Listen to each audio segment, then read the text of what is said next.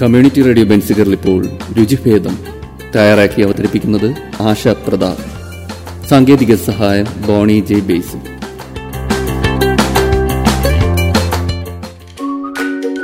പ്രിയപ്പെട്ട ശ്രോതാക്കൾക്ക് രുചിഭേദം പരിപാടിയിലേക്ക് സ്വാഗതം.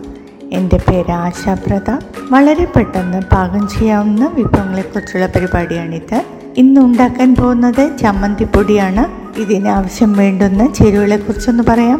കറിവേപ്പില 50 ഗ്രാം, ഉഴുന്നുപരിപ്പ് 1/2 കപ്പ്, കുരുമുളക് 1 ടീസ്പൂൺ, വറ്റൽമുളക് 4 എണ്ണം, കായം, ഉപ്പ് ഇവ ആവശ്യത്തിന്.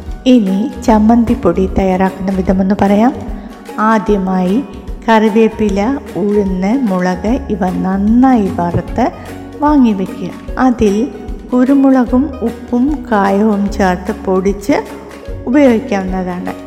അങ്ങനെ ചമ്മന്തിപ്പൊടി തയ്യാറായി കഴിഞ്ഞു.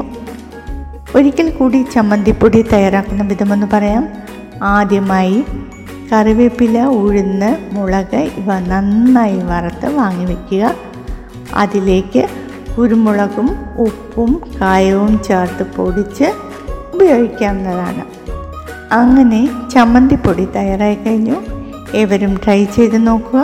ഇനി പുതിയ വിഭവങ്ങളുമായി എത്തുന്നത് വരെ നന്ദി, നമസ്കാരം.